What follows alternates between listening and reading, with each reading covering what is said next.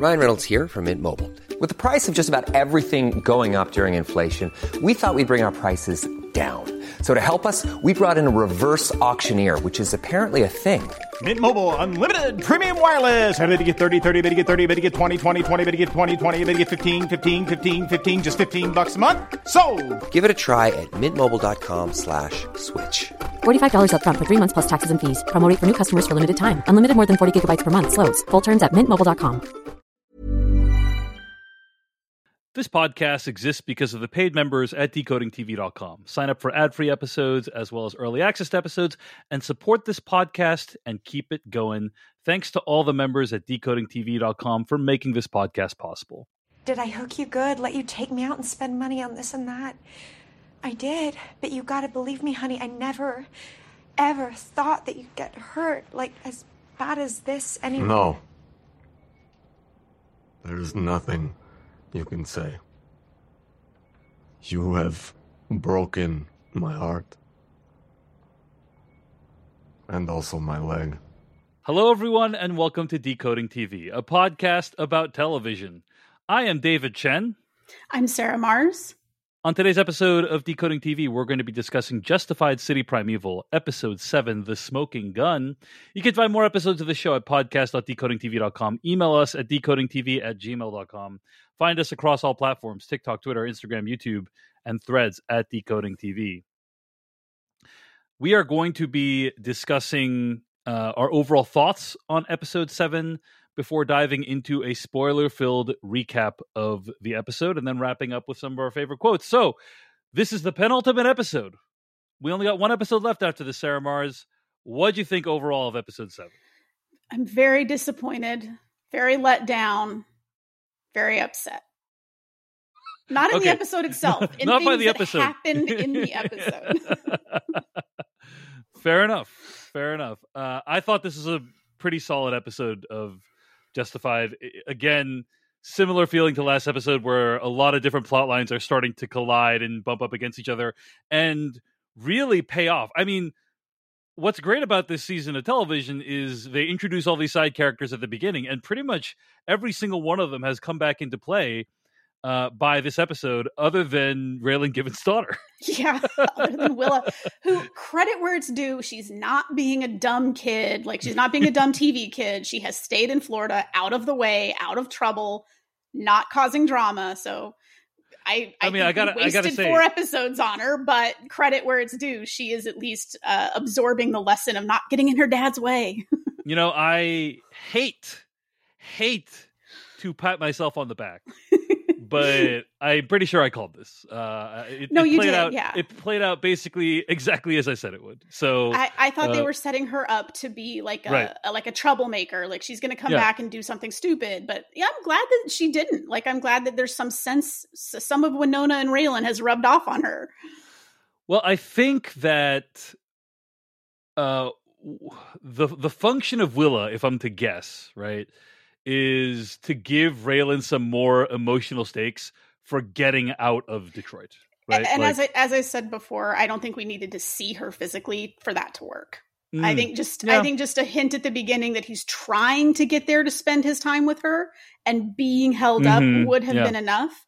I do think in a longer, like in the standard Justified 13 episode season arc, there might have been more room to do something interesting with Willa. But, you know, we've said before, like, TV seasons are often like they're still writing as they're filming. And that's why a writer's work is never done. And it's important that they be on set. And that's why the strike is happening. But it might be that they just realized they were running out of runway and weren't going to be able to fit her in a meaningful way. And thus back to Florida she goes. I do think that the way the show has structured itself around Willa does feel to me like they changed course. Because, like, why would we have spent that much time on that character if she's not gonna play an integral role to the plot this season? It really felt like they were setting something up, and then might have realized, oh, we don't actually have time for this. Like, there's too much going on with Sweetie and Carolyn and the gun and Sandy and the Albanians. Like, that is so much. So again, in like the 13-hour standard Justified season, maybe there would have been a little bit more room for Willa, but I think they realized, oh, we don't actually oops, we don't actually have room for this character. Or they realized, as we discussed in testing, maybe Willa's not the most popular character. So yeah. But anyway, so no Willa this episode. I suspect she will come into play next episode. I think you're right that in a longer season we might have seen some phone calls with Willa or something throughout the season, but alas, it was not to be. Yeah. Sarah, you usually do a great job of running down some of the people that worked on this week's episode and whether or not they were part of the original Justified series. What's the case with that this week on episode 7, The Smoking Gun? So this episode was directed by Cottrell Kindred, who is new to Justified. She really broke out in 2018 with a short film called War Paint, which the last I knew was on Vimeo, that you could find it there. It's a really good short film. It won a prize at Sundance. And then it is written by Justified City Primeval co-showrunners and veterans of the original series, Dave Andron and Michael Dinner. Got it. Well, I thought it was a pretty solidly directed episode. I do have to say that after 7 episodes of the show, the extremely cool blue color palette has started to wear on me a little bit. Like it really feels like a choice introduced in color grading to make Detroit feel all cold and calculating and unfamiliar to Raylan Givens, and in stark contrast to Justified's original color palette. It could be, and I have to say, like, original Justified didn't really have a color palette. It didn't. You say, like, but it certainly wasn't whatever this is. No, it was not this cool blue, borderline muddy at times palette that we're seeing, which is very much, I blame on Ozark. The darkness of dramatic TV was an increasing problem throughout the 2010s. And it wasn't just prestige dramas. Like, my parents watch every crappy CBS procedural there is. And they would call me and be like, can you recalibrate our TV because this episode is really dark? And I'm like, no, it's just the show. Like, it's just, your TV is fine. It's just the way that it looks. And that has rubbed off on City Primeval. I think the original show, it didn't have really distinctive color grading. If there was a color palette to that series, I would just describe it as natural earth tones. Because, yeah, that's what I'm saying. That's what I recall too, is like natural earth tones, which is very different than City Primeval. Yeah. And honestly, if they anthologize Justified and we see like different Raylan adventures in different places, they could choose a different, hopefully brighter color palette for each locale, which could be interesting. But I don't know that we're really going to get more of this. I kind of feel like this got greenlit when everybody was on the legacy sequel series bandwagon. And now just a couple years later, the landscape of television is so different that I'm not confident we'll get any more of this. Fair enough. I think you might be right about that. But anyway, overall, it seems like this episode provoked a strong response to Sarah. And for me, I also really liked it. A lot going on. So why don't we get into the detailed recap? Let's start with what goes on with Carolyn this episode. Now, let me pull back the curtain a little bit, give you a little behind the scenes look at how this podcast is made.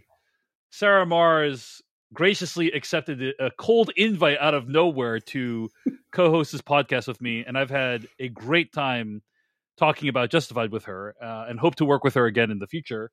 And she also is the person that generates these recaps that I read every week. And I'll just say, as time has gone on, the recaps have gotten more colloquial and are written more in Sarah's voice. So if you hear some editorializing more than usual this week, know that that's where that's from. So here we go. Okay. This episode opens with a flashback to Sweetie playing bass with a blues band while young Carolyn watches. That night, Sweetie shows her the bar he's going to build. Let's pause here for a moment, Sarah, and talk about this cold open. It's a cold open technically. I feel like I've seen a lot of shows recently where at some point midway through the show they'll like backdoor a pilot into the show or give you like a flashback. Example, I've been watching Righteous Gemstones, and in the middle of season 1 and 2, there is an episode called, I think, Interlude, something like that, where it's basically a whole hour-long flashback into these characters' lives before. And so at first I was wondering, like, whoa, how much of this episode is going to be a flashback that tells us Sweetie's backstory? I was pleasantly surprised that it was just 5 minutes and that they shot multiple sequences, multiple locations, multiple scenes of dialogue. They dressed up this bar set to look really old and like it was under construction. And they put a lot of work into this little cold open segment just to give you a little bit of backstory behind Sweetie and Carolyn. I was impressed. I was like, hey, that was, I didn't expect that. It was nice. And I think I got out of it what they wanted me to get out of it, which is that this is a very sad, tragic, poignant moment for Carolyn. But what do you think of this cold open? You know, I don't think any of us thought this would happen. So what do you think of this cold open? Sweetie was really good. He was a really good bass player. Lived up to, we heard throughout the series, like these little bits that he was kind of known for being, and he was obviously good enough that at some point he was called to jam with Miles Davis. So to see him actually playing music, it was like, oh yeah, no, Sweetie was really good. And you kind of get this glimpse of like what might have been if he hadn't sort of gotten tangled up with the wrong people, and Clement Menzel specifically. Yeah, it was really, and it was a nice kind of like final coda moment for Vondie Curtis Hall, who played Sweetie. Yeah. He gave a really fantastic performance throughout the series, and seeing a younger, lighter Sweetie was very poignant. It was a very nice coda to the character that probably the last we're going to see of him wasn't, you know, I mean, he did go out like a badass, like we said, but it is nice that we get this coda where we get a nice moment with him, and it's optimistic, and Carolyn is there as a child, and you know, it was nice. It was very it was very sweet. Yeah, very well done, and kind of cut to present day, and it's very harsh because it's a stark contrast because he's dead, and all his dreams are dead, you know, burned down to the ground, and it's like a really brutal interruption to this dream that he has. But yeah, I actually thought this is a very well executed piece of backstory, and salute to the showrunners for putting this in and putting as much work as they did into it. So, okay, cut to grown Carolyn watching the Corners take Sweetie away from his burnt out bar. She gets Trinell to finally give Raylan the gun after people have died naturally.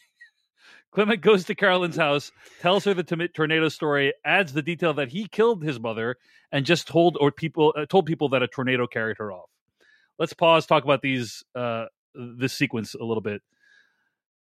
First of all, I share your observation that you put in the show notes that Trinell's apartment is really amazing. I was like, wow, this is amazing. I am apartment hunting in Chicago right now. I think that's a real location because the city has a lot of these old row houses that have been subdivided into 3 and 4 flats that they have those big bay windows and all the woodwork. And I'm like, literally like, where is this apartment? And is there an open house? Can I go see it? Because I think they're trying to imply that they live in a slightly rough neighborhood. But I'm like, this apartment is beautiful. I agree. And it's extremely well kept too. I was like, wow, this is amazing. Yeah. So yeah. There is, this moment where like, I think in general, like in TV shows in general, people cooperate with law enforcement a little bit too easily, like more easily than they do in real life at times. But the fact that Carolyn is kind of encouraging Trinell to cooperate does seem to bring him over the line and allow him to hand over the murder weapon. Carolyn goes home and Clement's already there. And we have compared Clement Mansell to the Dark Knight's Heath Ledger's Joker in the past, but the comparisons are flooding into overdrive this episode because just like that character, this is a guy who's telling like multiple origin stories, right?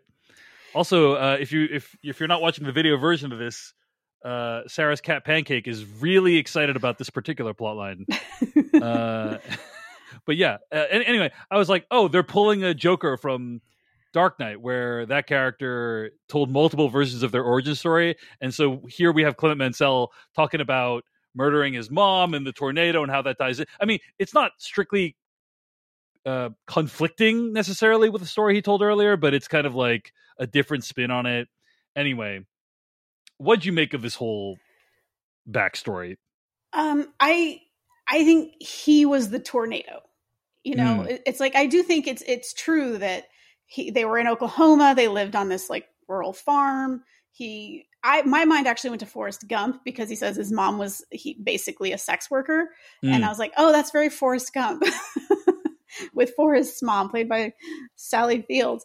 But I think it was true that there was a big storm and he knew. I think it shows how cunning Clement has always been, because he knew the storm would be his alibi, because people die in tornadoes. Like, it happens. So if the authorities like rocked up to his house after the storm and he's like, well, look, our house is destroyed and my mom is gone, the tornado carried her off, nobody's really going to doubt that story. So I think it just shows how calculating he is, how reptilian he is, except he had this thing where he basically does the same thing to his mother that he did to Sweetie, where he says, close your eyes.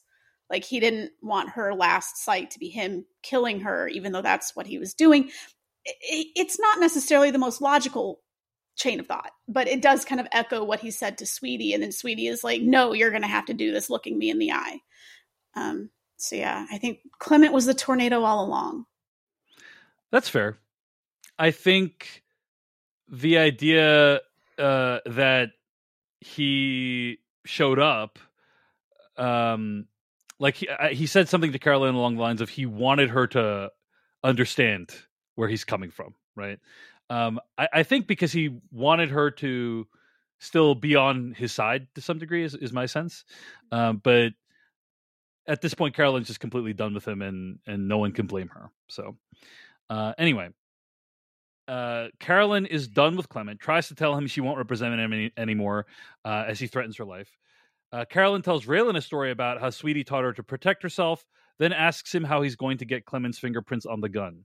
When it appears that Raylan has failed to do that, Caroline goes to the Albanians for help. So yeah, a bunch of different plot machinations going on here. I thought it was a nice moment between Caroline and Raylan. The show is giving them time to just hang out, just have conversations with each other, which I appreciate.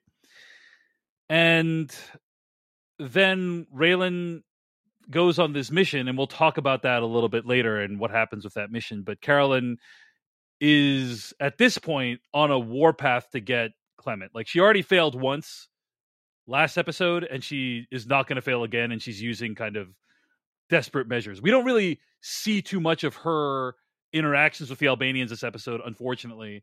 But the fact that she's talking with them at all, I think, means she's crossing all the bright red lines that she's had before. She's been pushed to the edge, and reasonably so. Any other thoughts on this plotline, Sarah Mars? I don't you kind of just wish everyone that she just turned in the gun right away? The time to use the gun was in like episode 2. But Sarah, we needed them to not turn in the gun so that the show could happen. I know. But it is, I do also wish we had seen a little bit more of her exchange with Toma, the head of the Albanian mafia. Exactly. Same. Mainly because I think Terry Kinney and Anjanou Ellis-Taylor would be an interesting actor mashup. I just want to see that scene play out. But also, like, it would give us more insight, like, what is her state of mind? Because it's probably pretty bad. Yeah, and I do think that's the death knell of her budding relationship with Raylan. I don't think he's going to forgive her taking that step, because it basically says she's not trusting him to get the job done. Right. And what's going to happen with her judgeship application, Sarah? That's what I'm curious about.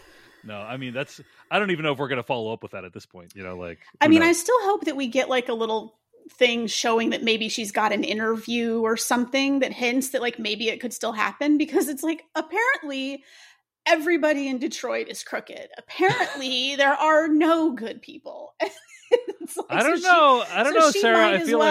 I feel like this episode really makes you think that the people that you thought were bad might not be that bad, and the people that you thought were great might not be that good. Yeah. People aren't just one thing, Sarah Mars. No, that's people true. But that's like, I don't think she's done anything that would keep her from not being a judge. Like the judge guy who was played by Keith David, he was dirty. And the prosecutor who wants to be a judge, she's dirty. And now Caroline's getting her hands dirty. It's like, they're all dirty. So it might as well be Caroline. Wow.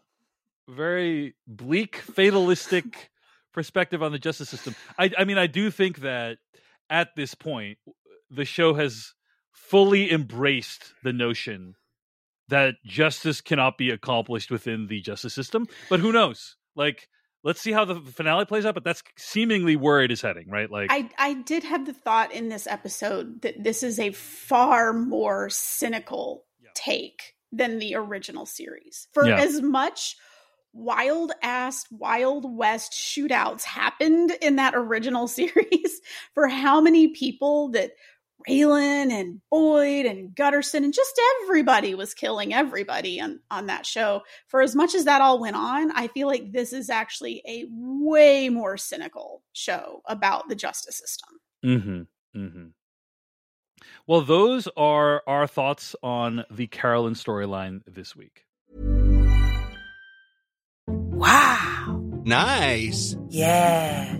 What you're hearing are the sounds of people everywhere putting on Bombas socks, underwear, and T-shirts made from absurdly soft materials that feel like plush clouds. Yeah, that plush. And the best part? For every item you purchase, Bombas donates another to someone facing homelessness. Bombas. Big comfort for everyone. Go to bombas.com/ACAST and use code ACAST for 20% off your first purchase. That's bombas.com/ACAST. Code ACAST. Here's a cool fact. A crocodile can't stick out its tongue. Another cool fact, you can get short-term health insurance for a month or just under a year in some states. United Healthcare short-term insurance plans are designed for people who are between jobs, coming off their parents' plan, or turning a side hustle into a full-time gig. Underwritten by Golden Rule Insurance Company, they offer flexible, budget-friendly coverage with access to a nationwide network of doctors and hospitals. Get more cool facts about United Healthcare short-term plans at uh1.com. Let's talk about another storyline that occurred this week. Clement Mansell and Sandy. We got a lot of Sandy on-screen time this week, which was nice. Apparently, cops told Sandy that Clement would go away for good last time, and she's so scared of him that she won't testify against him, yet she stays with him because he's quote-unquote fun. Sandy's making plans to flee, first seeking protection from the Albanian that she hooked up with, who tells her she's a dead woman. Then she makes a break for the Bahamas, only to be stopped when Clement reveals he has penthouse owner Del Weems hostage. Sandy just wants another chance to live honest. And then the last thing she does is she gives Raylan Givens Clement Mansell's location as her kind of last act. It's possible we might not even see Sandy again in this season. We'll see. But again, I would really love a little flash forward of her on a beach with an umbrella drink, hooking up with that shady dude played by David Cross.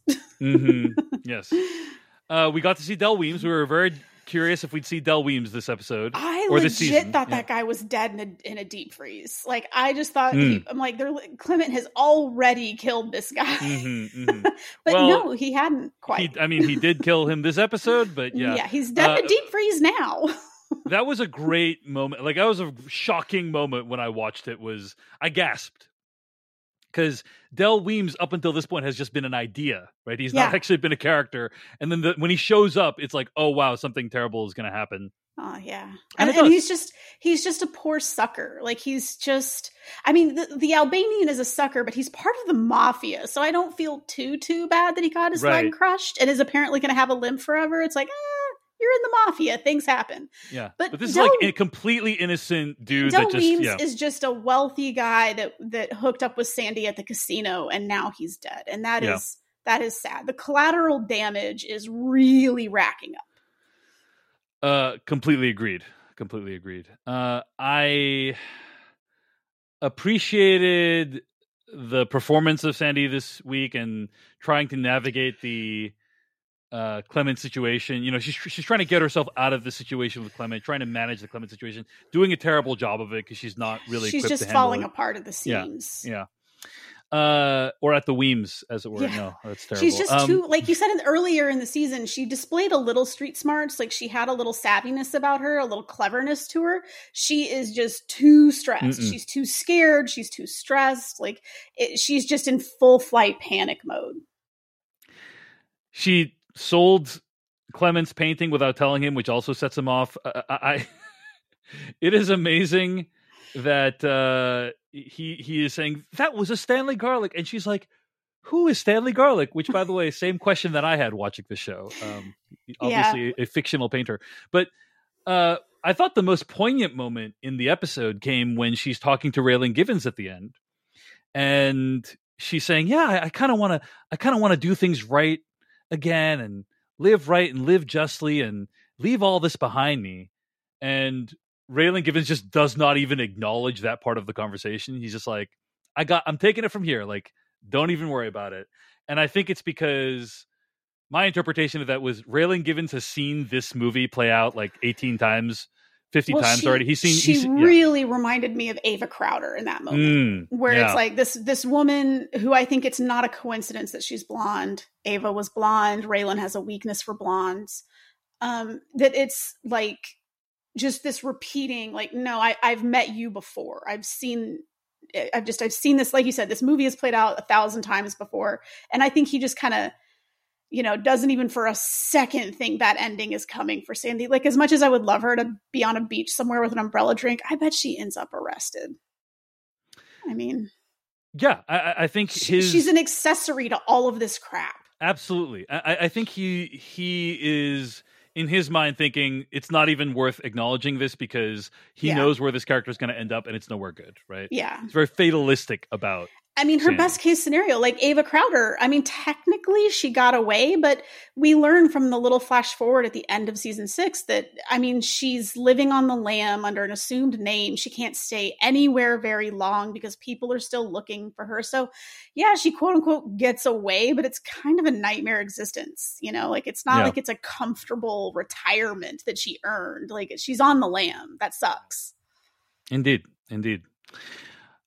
Anything else about the Sandy storyline this episode? Did I have any other thoughts on Sandy? Oh, she was genuinely upset about Sweetie. I mean, I think for a lot of people, Clement killing Sweetie is the one step too far. Mm-hmm. They've kind of put up with all of this craziness from him, and then he does that, and they're all like, "Nope, that's the line." I agree. She is pretty upset about that because she didn't know about it. She was finding out in the episode. The other thing is I really loved the conversation that she has with the Albanian guy where she is just grasping at straws. She's like reaching at anything for safety. She's like, I'd rather be with the Albanian guy and safe than, on my own. And he reads the situation correctly, which is that she's in a very challenging situation and he wants to stay away from it. But I thought that was a great conversation and played out exactly as one would think it might. So, okay. That was Pancake in the background weeping for the death of the Albanian and Sandy's relationship. Let's talk about what happens with Raylan Givens and what goes on with the weapon. And in order to do that, we need to acknowledge a couple things. First of all, we're very bad at our jobs, Sarah. If our jobs can be conceived of as predicting what happens in the next episode. Last week, I posited two separate things. One is that there is a mole in the department that is helping Clement Mansell go free. And number two, that Wendell is very likely the mole. And you had kind of agreed with me that was the case. Now, we got a message over at the decodingtv.com website from Vincent. Thanks to Vincent and also Haley, who agrees with Vincent for their support of this podcast. Vincent writes in, quote, "In my opinion, I think it's incredibly obvious that it's Maureen who is the main double agent, possibly others as well. The conversation earlier in the season where Maureen says she has to live a double life of sorts is the biggest clue. Also, in episode 6, she is the one at the center of it all. She's acting chief, has the information from Raylan. She is the one choosing who is assigned to the sting operation, and she's the one who actually lays hands on Mansell and walks him away, off camera, by the way. She has the opportunity and intelligence to pull one over on Raylan and the rest of the department. The only thing we don't have yet is motive. But it's safe to assume that since she works in a pretty dirty police unit, that she probably has some skeletons in the closet. I think it's so obviously Maureen that if this were a more twisty/gotcha show, I would actually be thinking that Maureen is being set up by the real traitor. I'll come back here next week and eat my words if I'm wrong." End quote. So that's Vincent writing into Maureen. And literally, Vincent commented that, I think, like the day after we recorded the podcast. And I was like, oh, sometimes Sarah Mars, you record something and then somebody writes in something very smart and you're like, oh, like that's actually true. I wish we had kind of acknowledged that. But it's also true that Sarah Mars has some really pro Maureen blinders on, I think is the case, or did have them on, right? Sarah Mars was hoping that the show was going to take some leaps away from the book. We can talk more about that later. Marin Ireland, she's so likable. Yeah. Like her screen presence, her persona as an actor is just, she's good at playing sort of no nonsense characters that you still feel a warmth from. And I was just really like, they made enough changes, and I was like, maybe they're going to do something different. And Raymond Cruz isn't in this story really. Like, he's a background contextual character, and right. I don't know. I was so like, the fact that they changed that is like, maybe they'll change other things. But you had suspected. I mean, you knew from reading the book that Maureen was a person of interest. But I also think they did a really good job. I mean, I know Vincent is like, it's obvious it's Maureen, and it's like really the only sort of hint is there's two moments. It's like, yeah, she is the one who walks Clement Mansell away at the park, and it does go off camera for a moment, so we don't see their exchange. There's no dialogue there. She just walks him out of frame. Right. That's true. And then two is when she has that conversation with Raylan where he asks about like, her work-life balance, and she says it's about, pretending. And it's like, yeah, but it's also there's enough obviously rotten people around her, and she seems comparatively to be, I think where they did a good job misdirecting from Maureen in the show is she is running down the case the correct way. She's checking all the boxes. She's doing all the things you're supposed to do to put together a solid prosecutable case. And she's like the only one. Not that Wendell is a bad cop, but it's been clear from the beginning that he is tired. He's very close to retirement. He's kind of implied a couple times that like that date is approaching and he's ready to go. Like he's not going to overstay his welcome like Raymond Cruz did. So I think they kind of set up a really good basis of like, there's obviously terrible cops like Norbert, who's psychotic. And then there's Maureen, who's trying to do things the right way. And then there's Wendell, who's not trying, but he's clearly just like, I'm ready to retire, man. I've been at this too long. Like, it's time for me to go. And it also, I have to say, like, the idea of there being a mole really didn't pop up until last episode when it was blatantly clear that someone tipped off Clement Mansell.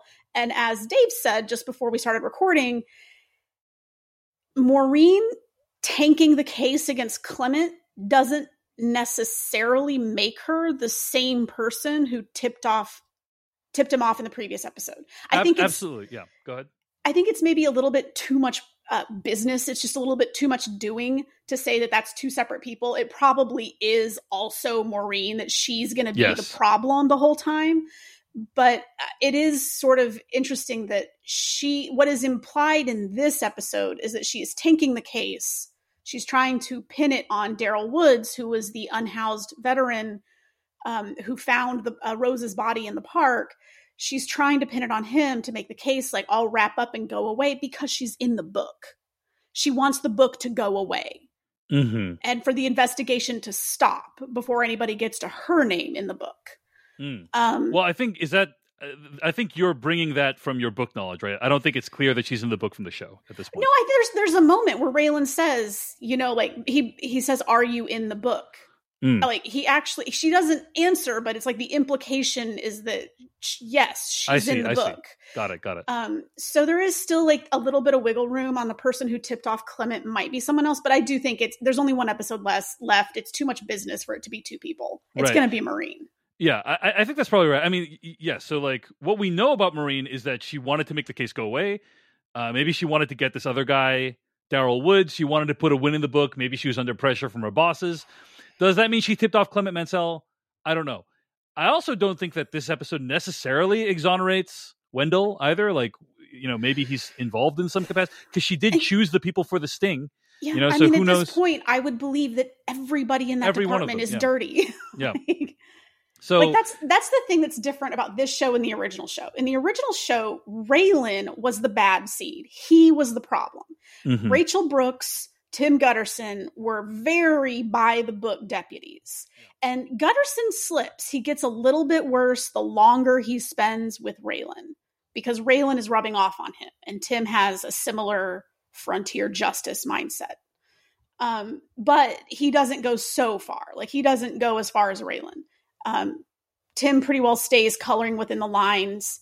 We never really find out what happens to him. I'm still super pissed. We don't know what happens to Tim Gutterson. Anyway.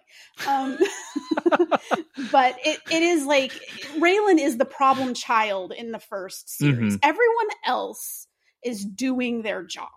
Everyone else is, I mean, there's a few, there's like Hunter Mosley, who's like a sheriff in Harlan County. He's not a great guy. He's dirty. And then there's the whole Drew Thompson fiasco. But generally, the other deputies, the police that Raylan is interacting with, are at bare minimum not making things worse. This one, it's a total reverse. Everybody's dirty. Raylan is the only one trying to do this the right way. Mm-hmm. So yeah. Well, let's talk a little bit more about what happened. So, having gotten the gun from Carolyn, Raylan gives it to Maureen for ballistics testing. It is like almost a comical about face, right? Because he's so he's like, if this is the gun, then it means da da da da. And then he's like, well, you better find out soon. And then next scene we see her, she's like putting the wrong guy in jail. You know, Maureen is going to use the gun to put unhoused veteran Daryl Woods away for the double homicide. She's in the book. She is the mole. I'm reading Sarah's recap here. Norbert is back, except maybe he's not that bad. He has this twisted sense of justice, but apparently he isn't on the take and doesn't want to knowingly put away an innocent man. He gives Raylan the gun back to use against Clement somehow, some way. All right, let's talk about this. So Norbert comes back and gives this very twisted logic of, hey, I've planted a lot of evidence in my life. Okay, I've put people in jail for crimes they haven't committed, but maybe they did other wrong things. But I've never put a guy away just to get a win with no other reason. And therefore, I'm going to tank Maureen's case and give you this gun. And so I like where it is thematically, like with the rest of the show, which is. One of the themes of the show is things are not what they appear. The person who seems nice, like Maureen, that Sarah Mars is rooting for, may in fact be evil. The person who is a complete a-hole, like Norbert, may in fact have some good qualities. You know, like Carolyn has a very complicated backstory. She wants to be a judge, but she also is willing to use the justice system to murder people. You know, like what? Like people are not just one thing. That's one of the themes of the show. So I like that. I like that as a theme, and I think the show does a pretty decent job of getting that theme across. Do I believe that Norbert would actually have any moral issue with what Maureen is doing? I don't know. I don't know that I buy that. But what do you think, Sarah? I mean, so, okay, what we get from Norbert this episode, and again, there's only one episode left. There's not enough time to be like, oh, he could be playing like a double game or a triple game. It's like, no, this is probably pretty straightforward at this point. Right. I mean, there is still time for Norbert to play a double game, but I agree with you that it's unlikely. Yeah. I mean, I do think he's a total psycho and a bad cop. But it seems like his idea, like his version of frontier justice is the system fails and people he knows have done bad things get away. They get off. They don't get charged. They don't get sentenced, whatever it is. Like Clement got away 5 years ago. And he is saying, if I know somebody has done something and they're not going to go down for that thing, I'm okay pinning something else on them to get them off the street. Right. And I think that kind of also plays into his shooting of the Albanian, which is, I'm okay gunning a guy down in the street if I know he's a bad dude. And like, the Albanian was a bad dude. It's still wrong and you shouldn't do it. But that is Norbert's sense of justice. Is if I know someone is a bad person, I am okay going to extrajudicial, I cannot say this word, extrajudicial lengths to take care of them. Mm-hmm. And in this case, the person Maureen is trying to pin the case on, all we really know about Daryl Woods is that he's homeless, he's a veteran, he's clearly having some problems. And the worst thing that he did, besides just be in the wrong place at the wrong time and find Rose's body in the park, is he burned her with a cigarette to see if she was still alive. So that's the worst thing that he did, was he like stubbed, like he touched her with a hot cigarette. And Maureen is now trying to say that he was like full on necrophilia, like just really like, wow, okay, you're pinning a lot of, you're doing too much. You do not need to go this far. Maureen, you are being the most right now, Maureen. Yeah. It's Reel it too back much, a little Maureen. bit. It's too much. Reel it back. But it's Daryl hasn't done anything. He's not a bad person. Like he's just another unfortunate cog in this broken system, and Norbert knows that. And he's like, this is too much. If she brought in one of the Albanians or whatever, fine, I don't care. But she brought in this unfortunate person who, just was in the wrong place at the wrong time. So I think what you're saying is you think Norbert's actions are completely consistent with the moral code that we've witnessed in Norbert up until this point. Within his own twisted moral code, yes. I think that's probably true. I just feel, and people can correct me if I'm wrong, but I feel like somebody that has Norbert's moral code generally is not someone that's going to turn against another cop. Like that's that's my guess, but I have no data for that. I'm just kind of throwing that out as a supposition, So he would probably protect his own. Exactly. That's exactly what I'm saying. Is like, which we see in the real world, by the way, exactly. like all the time. Precisely. Exactly. But I think, like you said before, if he did that, the show wouldn't happen. Somebody has to give Raylan back that gun. I don't know if I agree with you because I don't know if I agree with you because I don't think the gun's going to be a huge factor after this week. No, but it's the way that it's taken off the board that matters. Sure. Okay. So anyway, Raylan catches up with Sandy and arranges a meet with Clement and tries to convince Clement to have a showdown. The Albanians spoil it, however, and Tomakostia throws the gun off the bridge as Sandy was once meant to do. There is now no clean way to convict Clement. Let's talk about this sequence. I loved it. It's awesome. Like it's awesome because it is such an escalation, I feel, of what we know about Raylan Givens. Like the first scene we ever meet Raylan Givens is, I think he shoots that guy at like an outdoor party, if I recall correctly, right? At a hotel rooftop restaurant. Yeah, exactly right. And now he's like indoors in like a hotel restaurant. A hotel restaurant, but it's indoors and they're really close up, right? And in fact, Clement even comments on it. He says, a bit close, isn't it? Like, I think this is too close. And the idea that Raylan is willing to draw indoors, like with potentially innocent bystanders around, just to get this guy, really shows you that, hey, yeah, Raylan, maybe he wants to do things more by the book, but he feels like he's exhausted that avenue at this point. I mean, I don't know. Maybe I'm trying to search for some kind of moral center to the show that doesn't exist. Maybe the show is just trying to be like, we're having fun adventures with Raylan. I don't know that the show's trying to give you some grand overarching arc for Raylan of where he's come from and where he's going. But I did like this scene of the two of them sitting across from each other, intensely talking, and you don't know at any moment if things are going to get extremely explosive. I just thought it was a really well done sequence. It's a very good scene.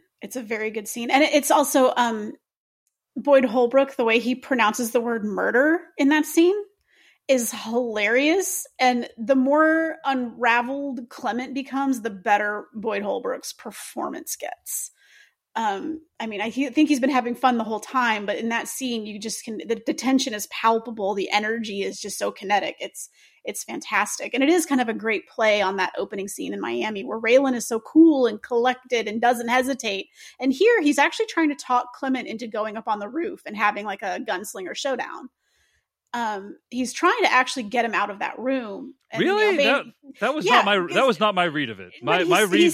He says like we should go upstairs, or like he says at some point they should go up to the roof. Well, my recollection is he asks Clement to take the gun, and he's like, really? Do you want to do this? Do you want to do this right here? And he's like, well, we can go up to the roof if you want. We can go outside if you want. But but my takeaway from that was Raylan is ready to do this right here, right now. Yeah. Oh no, I think he would have for sure. But I do think there's a little bit more, if you compare it to that Miami scene from the first season, he's not quite as cool. He's not quite as collected.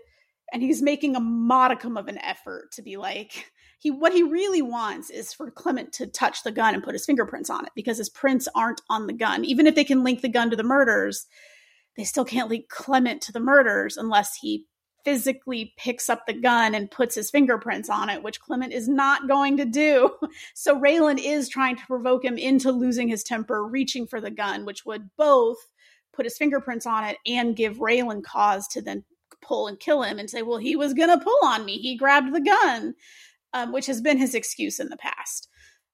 So it's kind of like multiple things at play. But I think in terms of like reaching for a moral center for this show, I think to an extent it's like 80 to 85% just having cool adventures with Raylan Givens. Right. Like I've said before, Raylan isn't really a character. He's an archetype. He's a cool guy with a hat and a gun just doing cool things. Or things that we're supposed to think are cool. We might not agree. But there is a little bit, I think what sort of stands out as the arc is how hard he has tried this season, 15 years on from the events of the original series, to do things the right way. And in this episode, all those doors are closing. And you can see Raylan getting tenser as every option is taken off the table. Because he knows where this is going. He's been trying to avoid it. He's been trying to get Clement the right way, to get the evidence, to make the case, to, arrest, convict, prison. Like he's been trying to do that. And so the moral center, quote unquote, is basically like, sometimes the system doesn't work. and this is what's going to happen. And then, depending on how it actually plays out, like in the original series, it was kind of a mixed bag. Some people, they got clean and they were able to, like Boyd Crowder, they're able to arrest him, put him in jail, where they've been trying to put him for 6 seasons. Avery Markham, they don't get. Avery Markham, who was Sam Elliott's character, the big bad of that season, they don't get anything on him, but they do drive him out of Harlan. They do run him out of town. But he gets away with it, essentially. Like all this death and destruction that happens around him, and he is able to just slink back to his home base in Colorado. And then, there's Boone, the crazy gunslinger guy that, Raylan shoots. And then there's Ava, who, she also gets away with it. But again, she ends up living like a very stressful life. So it's a mixed bag of some people get justice, quote unquote, the right way. Some people get away with it completely. Some people get more of a karmic justice, which is like Ava, who, she isn't in jail, but she's in a different kind of prison. And that might be what happens here. Is it's a mixed bag of some people get their just desserts and some people don't. Yeah, I think all that's very well said, Sarah. And you're right. He has tried to do it really by the book, but then has found that the book is inadequate to achieve what he wants to do. And so he's willing to literally kill Clement Mansell in the middle of this restaurant. But that fails when Toma Costia shows up. I like that they had a little bit where he pays off their waiter. Or waitress, I think it is. Yeah. He just gives them a look. So it just kind of answers the question of how did he know they were there? And then they drive out into the bridge and throw this gun off the bridge. And I did, on the one hand, it's a brilliant kind of plot development that they would do that, because it's like there's something really sad and tragic that this whole episode, there's been so much effort, so much energy around how to get this gun, right?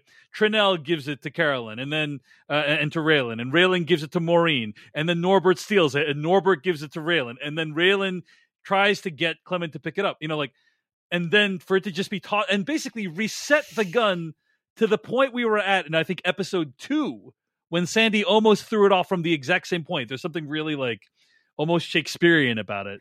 Yeah. And so overall, I really love that development. And on the other hand, it's also like, wow, I can't believe all that, to quote Thanos, all that for a drop of blood, all that just for the gun to end up exactly where it was going to end up in the first place, right? Yeah. But it is, like you said, there is something Shakespearean about it. It's very poetic. And it is that last door closing. With the loss of the gun, there is now no way to get Clement for those murders. That was it. That the gun was the play. And without it, now there's no chance. Now Raylan knows it is going to be the shootout. There's not going to be, it's going to be what Raymond Cruz said. Sometimes it doesn't end any other way. Well, on that note, you did just do a really good job running down possible outcomes for the big bad. They escape, but with caveats, they end up trapped in a hell of their own design. They are killed, they get put away. I think we both believe that this ends in a shootout with Clement dying, right? Yeah, you cannot leave a character like Clement Mansell alive. You can't. Why not? Why not, Sarah, in your conception? Because it would constantly beg the question of where is he? What is he doing? He's too dangerous. Mm-hmm. And I think Raylan knows that from the moment he encounters Clement. He's like, oh, this is not someone I can leave. I can't leave this guy alive. I'm going to have to do something. And he's trying to do it the right way. He's trying to be a different, better type of law enforcement officer. But now he's backed into that corner of no, this is going to go the way this always goes. I actually was thinking of, this is a weird, you brought up Thanos earlier. I was thinking of the moment in Captain America Civil War, which this remains one of those itches. And I'm like, there was a thread here that they didn't pull. When Cap goes to Bucky and says, you can come in, this doesn't have to end in a fight. And Bucky, just with total Sebastian Stan being a great actor, total palpable weariness, saying it always ends in a fight, just expecting no other outcome. And I thought about that moment at the end of this episode where I was like, Raylan knew this is where this was going to go. He tried to cover his bases. He tried to do it the right way, like Carolyn said, but he knew, this is where it was going to go. And with the loss of the gun, you can kind of see it on his face of just all right, well, now we're here.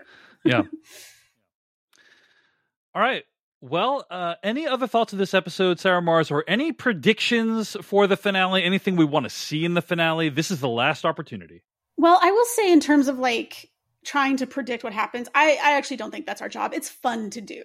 It's fun to think this is what I think is going to happen. This is what you think is going to, those conversations are fun. Yes. But I never put anything in those. I'm never mad when a show goes a different way because it's you made no promises. Correct. If I didn't read the road signs right, or if I was hoping that you'd take a bigger swing from source material or something like that, that's on me. Yeah. So, in terms of predictions, I do think it will end with Clement dead. I do, because this is a character you just cannot leave him alive. He has to be dealt with in that way. But I don't know. I just think it's going to end up being that mixed bag of some people are going to. I wouldn't be surprised if in some fashion, I wouldn't even be surprised if Raylan isn't the one who kills Clement, because they're in the custody of the Albanians who also want Clement dead. I wouldn't be surprised if that maybe goes down that way. Maybe Raylan isn't the one who pulls the trigger. That wouldn't shock me. And maybe that's quote unquote the moral center, is he doesn't have to be that person anymore. And he has been okay with other people doing the dirty work before. So I feel like if Raylan isn't the one that kills Clement, if the Albanians kill Clement, I feel like the kind of moral of that story is that this is basically a world where law enforcement has no real useful place, right? Where it's just there's chaos and brutality out in the world, and sometimes the monsters eat each other, and there's nothing that really law enforcement can do in that equation. That honestly would be a more interesting outcome to me than Raylan. Because we've seen the story of the lawman takes law into his own hands and kills the guy so many times, like thousands of times at this point in our popular culture. So now we've also seen the other story too, but like I think fewer times, and so that would be a more interesting ending to me if the Albanians were the one that killed Clement. You know? Yeah. But I would kind of like, is there going to be some sort of house cleaning at Detroit PD? Like, is that book going to have like a final act where somebody, Raylan or Carolyn or somebody, uses it to clean house and get some of those dirty cops and dirty judges and dirty prosecutors and just everybody's crooked? Do they use it to sort of reset the system in some way? That would be interesting to see. Or are we just done with the book? You know, did the book, like the gun, did the book serve its purpose in the last episode? All right, I'm shooting my shot here. I'm calling it right now. Okay, this is my predictions for how the show ends. Okay. Raylan survives. I think that's obvious. There is a tearful reunion between Raylan and Willa at some point, probably in person, possibly over the phone. No, I think it'll be in person. Probably in person. I said probably. Clement ends up dead at the hands of somebody who's not Raylan. Okay, putting that out there. And then the very last shot, spoilers for the graphic novel and the film by Zack Snyder, Watchmen. Okay, but so spoilers for that thing coming up, right? So I'll give you 5 seconds to like tune out. But the very last shot of the show mirrors something in Watchmen, which is like, if you recall the end, I assume you've seen Watchmen or read Watchmen. Once I saw it once a long time ago, and I haven't revisited the graphic novel in a very long time. Okay, so Watchmen, large portions of it are being narrated by one of the characters named Rorschach, and he's like, Rorschach's journal. You know, the world will look up and whisper, "Save us," and I'll whisper, "No." Yeah. And then at the end of the movie, at the end of the book and the movie, he sends his journal to a journalistic organization, like a watchdog group. Yeah, watchdog. Yeah. Some somewhat respected journalistic organization in that world. And in the very last scene, definitely of the book, I think of the film too, is they get the journal. Yeah, so I think the last shot of the movie is the journal sitting in the inbox tray on somebody's desk at this like newspaper organization. So I'm going to predict that the very last shot of Justified City Primeval in some way involves the journal. Like the book ends up in someone's mailbox, or you see a shot of it, like in some guy's house where Clement has hid it, or where Maureen has hid it, and someone's about to pick it up, or they pick it up, and like that's the end of the show. So I think a great ending would be Wendell dropping the book in like the mailbox with like the name of the Detroit paper written on the cover or something. Right. Like, something like that. Like he's gonna do like his last act before he retires, because Wendell is so ready to go. I've seen a couple comments of people being like, "Why are you so against Wendell?" I'm not. He's just clearly very ready to retire. He has said he's ready to retire. Let the man rest. But I think the anger against Wendell must be stanched. I think it would be really kind of poetic if it comes from him. It's like the last sort of major thing he does is put that on its way to doing some good in the city. Because, like Carolyn said, it could bring the city down. But it's like, okay, well, maybe if it's that bad, then the city probably needs it. Like, it's probably time to do some extermination, some pest cleaning, some house cleaning. So yeah, that would be nice. But that would be a nice ending. But I wonder if the last shot would be Raylan versus that. Like if we're talking literally, what is the last shot of the thing? It would probably end on Raylan and Willa. I am still wondering about that glass shard though. Somebody actually commented that it's not a glass shard, by the way. I don't know if you saw that. I think it's actually a Pontiac hood ornament. Yeah, it's a Pontiac hood ornament. So people were like, "Why are you calling it? Why are you calling it a glass shard, Sarah Morris?" I think Willow calls it that at one point. Okay, got it. But it is like a Pontiac hood ornament. I think I said that in like one of the early episodes when she picked it up. I was like, I think that might be a Pontiac hood ornament. Yeah. But they're kind of ambiguous about we don't get a close up look at it, and I think she calls it a glass shard. And I don't think that's going to come back at all. I'm going to predict that. I don't think that comes back at all. But this is why, like you were saying earlier, like you suspect that what happened is that mid-production they were like, we need to cut this whole thing. I think that's one of those things that, like, I think they were setting something up that isn't going to happen because they ran out of runway and they went, we don't have time for this. We just got to cut this whole thing off.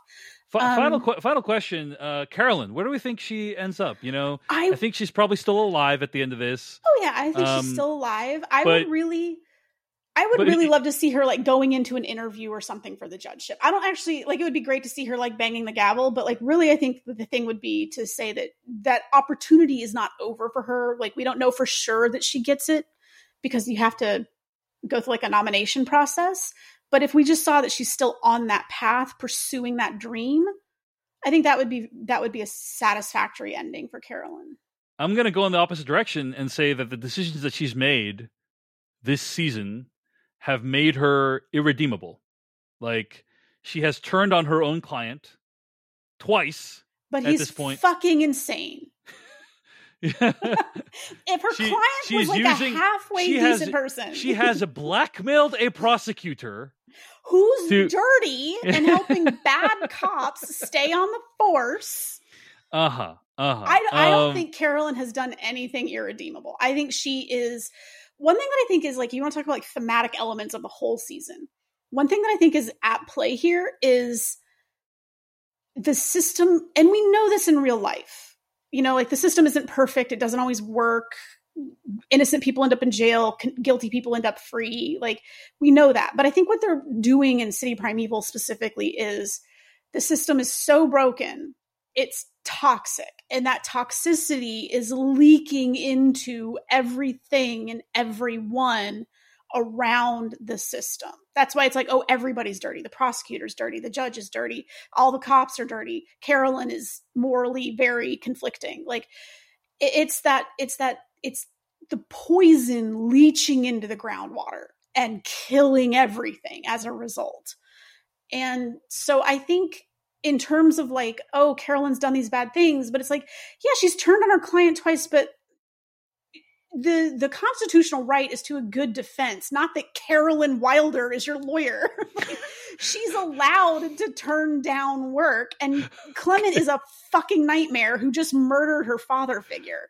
Okay. Let me revise my statement and say irredeemable is too strong, because if she's done irredeemable things, then certainly Raylan has done irredeemable things. Yeah. So that's too strong of a word. But I think the idea that she's just going to get back on that track to judgeship doesn't jive with me. Doesn't gel with her arc this season, in my opinion. But here's the thing: like, we saw at the beginning, Judge Guy, the justice system has failed her this season. So, like, why would a good ending for her be to invest further into it? I don't know. Like, that wouldn't add up for me, but I'm not saying that that's impossible. It just, that's not the ending that I think would make the most sense. But yeah. Okay, go ahead, Sarah. I'll give you the last word on this. I think we saw Judge Guy in that opening episode dealing with Raylan and his, locking people in trunks nonsense. And he handled it really well, where he basically says, no, you crossed a line, and therefore anything attached to Florida is off the table now, but they're still here in Michigan where they're wanted for crimes in Michigan. So we saw Judge Guy actually did the things you want to be done in that scenario, which is he's not ignoring that Raylan crossed a line. He's not ignoring that he impeded on their civil and human rights. And there's a consequence to that, which is that the Florida charges are dropped because Raylan tainted it. And then we learn later that he's dirty. Okay, Judge Guy being a son of a bitch who keeps a black book of everybody's names and bribes going on in the city and taking bribes himself and all these other things, didn't stop him from being an okay judge. At least some of the time. And if the system is this fucking broken, is Carolyn worse or status quo or maybe slightly better? Like, again, I don't think she's done anything irredeemable. And I also think if we see her still on the process to becoming a judge, the assumption is not that she gets it. The assumption is that she's still pursuing it. And it could be, well, maybe these things do. I mean, it's not what the series is about. It's kind of like Succession, where people are like, oh, what happens next? And the creator, Jesse Armstrong, was like, well, the show was about this. And so now the story is over. And whatever happens next is not this story. And it's kind of the same thing here. It's like Carolyn becoming a judge isn't the story. But for me, I would be totally fine seeing that she's still pursuing it. Because then we don't know for sure. Maybe she doesn't. Maybe you can think, well, she's pursuing it. That doesn't mean she's going to get it. Yeah. Okay. I think, Sarah, you're probably right. I'm going to put that out there. I think you're probably right about Carolyn. So I don't feel really strongly the opposite direction or anything like that. I do not think she ends up with Raylan. I think that ship has now sailed. I think that's you. I would agree with you. Because theoretically, I mean, not intentionally, but she did kind of put Raylan in danger this episode, you know? Yeah, she fully sold him out. And earlier you said, like, he tipped the waitress. Toma tips the waitress at the Radisson Airport Hotel Bar and Restaurant. I love, this is what I love about Justified. They're so specific. It's the Radisson by the airport. And you said that's how they knew they were there. I think Carolyn told him because Raylan told her. Oh, no, we know that. Yeah, okay. And I think he was tipping the waitress to not say anything that they were there. Yeah. Fair point. You're right about that, because there is a scene where Carolyn's on the phone with Raylan, and then you find out she's with Toma. So yeah, I got that a little bit wrong. So you're right about that. But it is interesting to see how he greases the wheels of the city. Yes, you know, absolutely. Okay. Well, last chance to say anything about where you think the series will end. And of course, we are interested in what your predictions are, because they're probably going to be more accurate than ours. So feel free to send them into decodingtv@gmail.com. And there's also the fact of, like, I just don't know how much of this is going to play out like the book, because there have been some fundamental changes. Some things they are sticking to and some things they are not. I think Raylan is the wild card of how much do you adhere to the established character archetype of Raylan Givens, which has certain rules, and how much do you adhere to the book, which has a different set of rules? I think how the things between Clement and Raylan play out will really dictate what the show is trying to say or how it's saying it. If Raylan doesn't have a hand in killing Clement, that will be a very, like, No Country for Old Men style ending for this season, which I would really support. But but also, I should acknowledge, I think a lot of people would find that very unsatisfactory.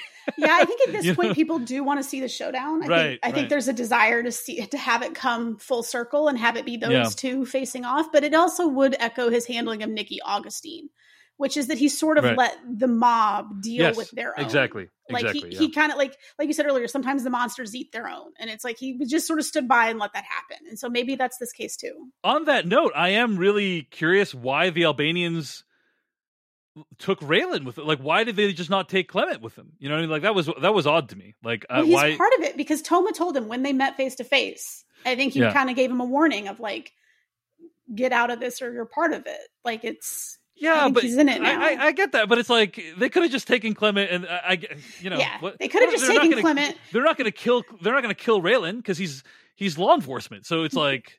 Anyway, whatever. Yeah. Maybe they're giving Raylan a front row seat to whatever is going to happen. So. I can't believe we've gotten through 7 hours of this show, slightly less because they're 40-minute episodes. But no one has brought up Raylan's role in bringing down the Detroit mob 15 years ago. Not one mention. Like, they bring up the Albanians and the implication that they're pretty well running the city. Mm-hmm. And I did look it up. The hot dog stand where Skinder, the Albanian whose leg is broken, was working.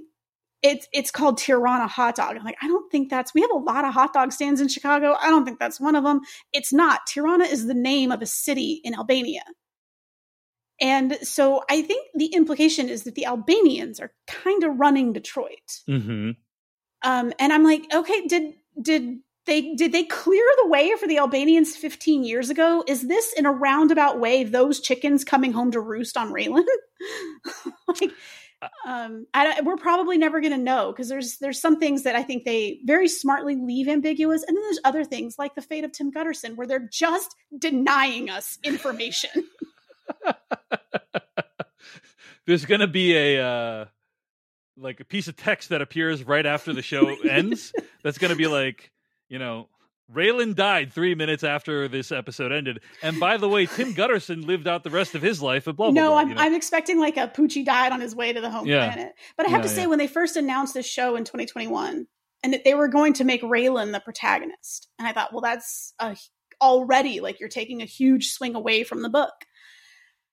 I thought Tim would be like the sort of natural sieg into bringing Raylan to Detroit. Now, they did it with just the total random coincidence of these guys hitting him in Florida, and it turns out they're wanted in Detroit. So he takes them there, and that's his entrance into the city. But it was just so strange at the end of the original series where they did such a good job tying it all up and showing you, or at least telling, like, Rachel's running the office in Seattle. Art has retired. Raylan's back in Florida. Willa seems to be doing okay. Like, all they tell you, like, Boyd's still in prison. Ava's on the run. You know, like they tell you, and very conspicuously do not mention Tim. That I was like, this is an opportunity to like tell us what happened to Tim 15 years on. But no, we just still don't know what happened to the best deputy in Kentucky. I'm glad you're letting it all out right now, Sarah, because this is we're at the end. You know, we're basically at the end game here. So just my own personal frustration.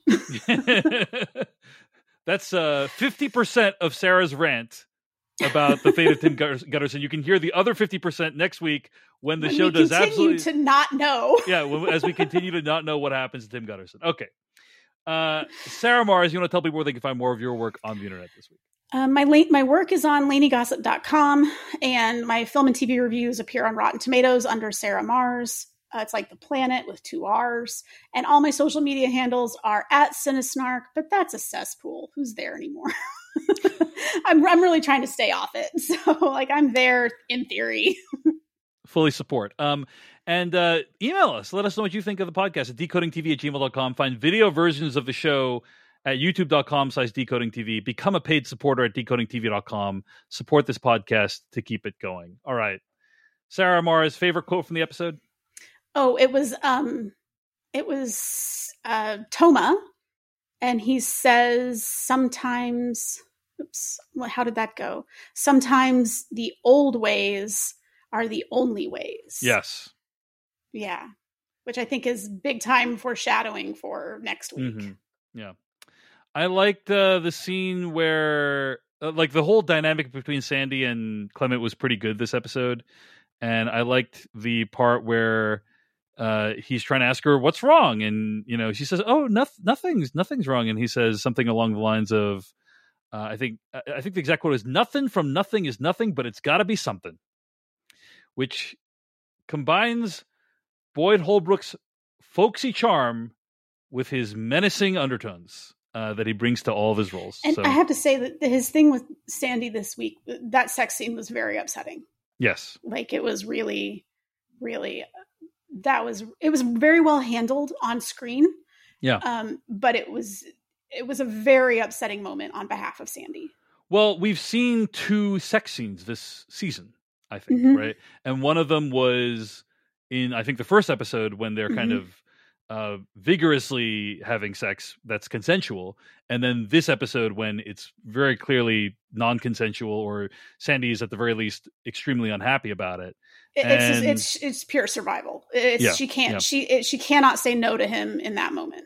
Yeah. So and yeah, it's you know, these sex scenes kind of show the arc of their relationship this well, season, when people say like it doesn't move the plot or whatever, it's like these 2 sex scenes really do, because it's that deleterious effect of Clement Mansell on everyone around him, where we first meet Sandy and she's a pretty happy-go-lucky, I mean, she's like a con woman, but she's pretty upbeat and seems to be sort of enjoying things and having a good time. And then by this moment, it is like, no, this is what it has become. She's afraid. She is literally afraid for her life. She cannot say no to this man in this moment. And it's just very upsetting for her as a character moment. Indeed. We are very grateful for everyone who's followed our coverage of Justified City Primeval this season. And we look forward to chatting with you about the season finale when it hits next week. She is Sarah Mars. I'm David Chen. Until then, we'll see you later. Goodbye. Mom deserves the best, and there's no better place to shop for Mother's Day than Whole Foods Market. They're your destination for unbeatable savings, from premium gifts to show-stopping flowers and irresistible desserts. Start by saving 33% with Prime on all body care and candles. Then get a 15-stem bunch of tulips for just $9.99 each with Prime. Round out Mom's menu with festive rosé, irresistible berry chantilly cake, and more special treats. Come celebrate Mother's Day at Whole Foods Market.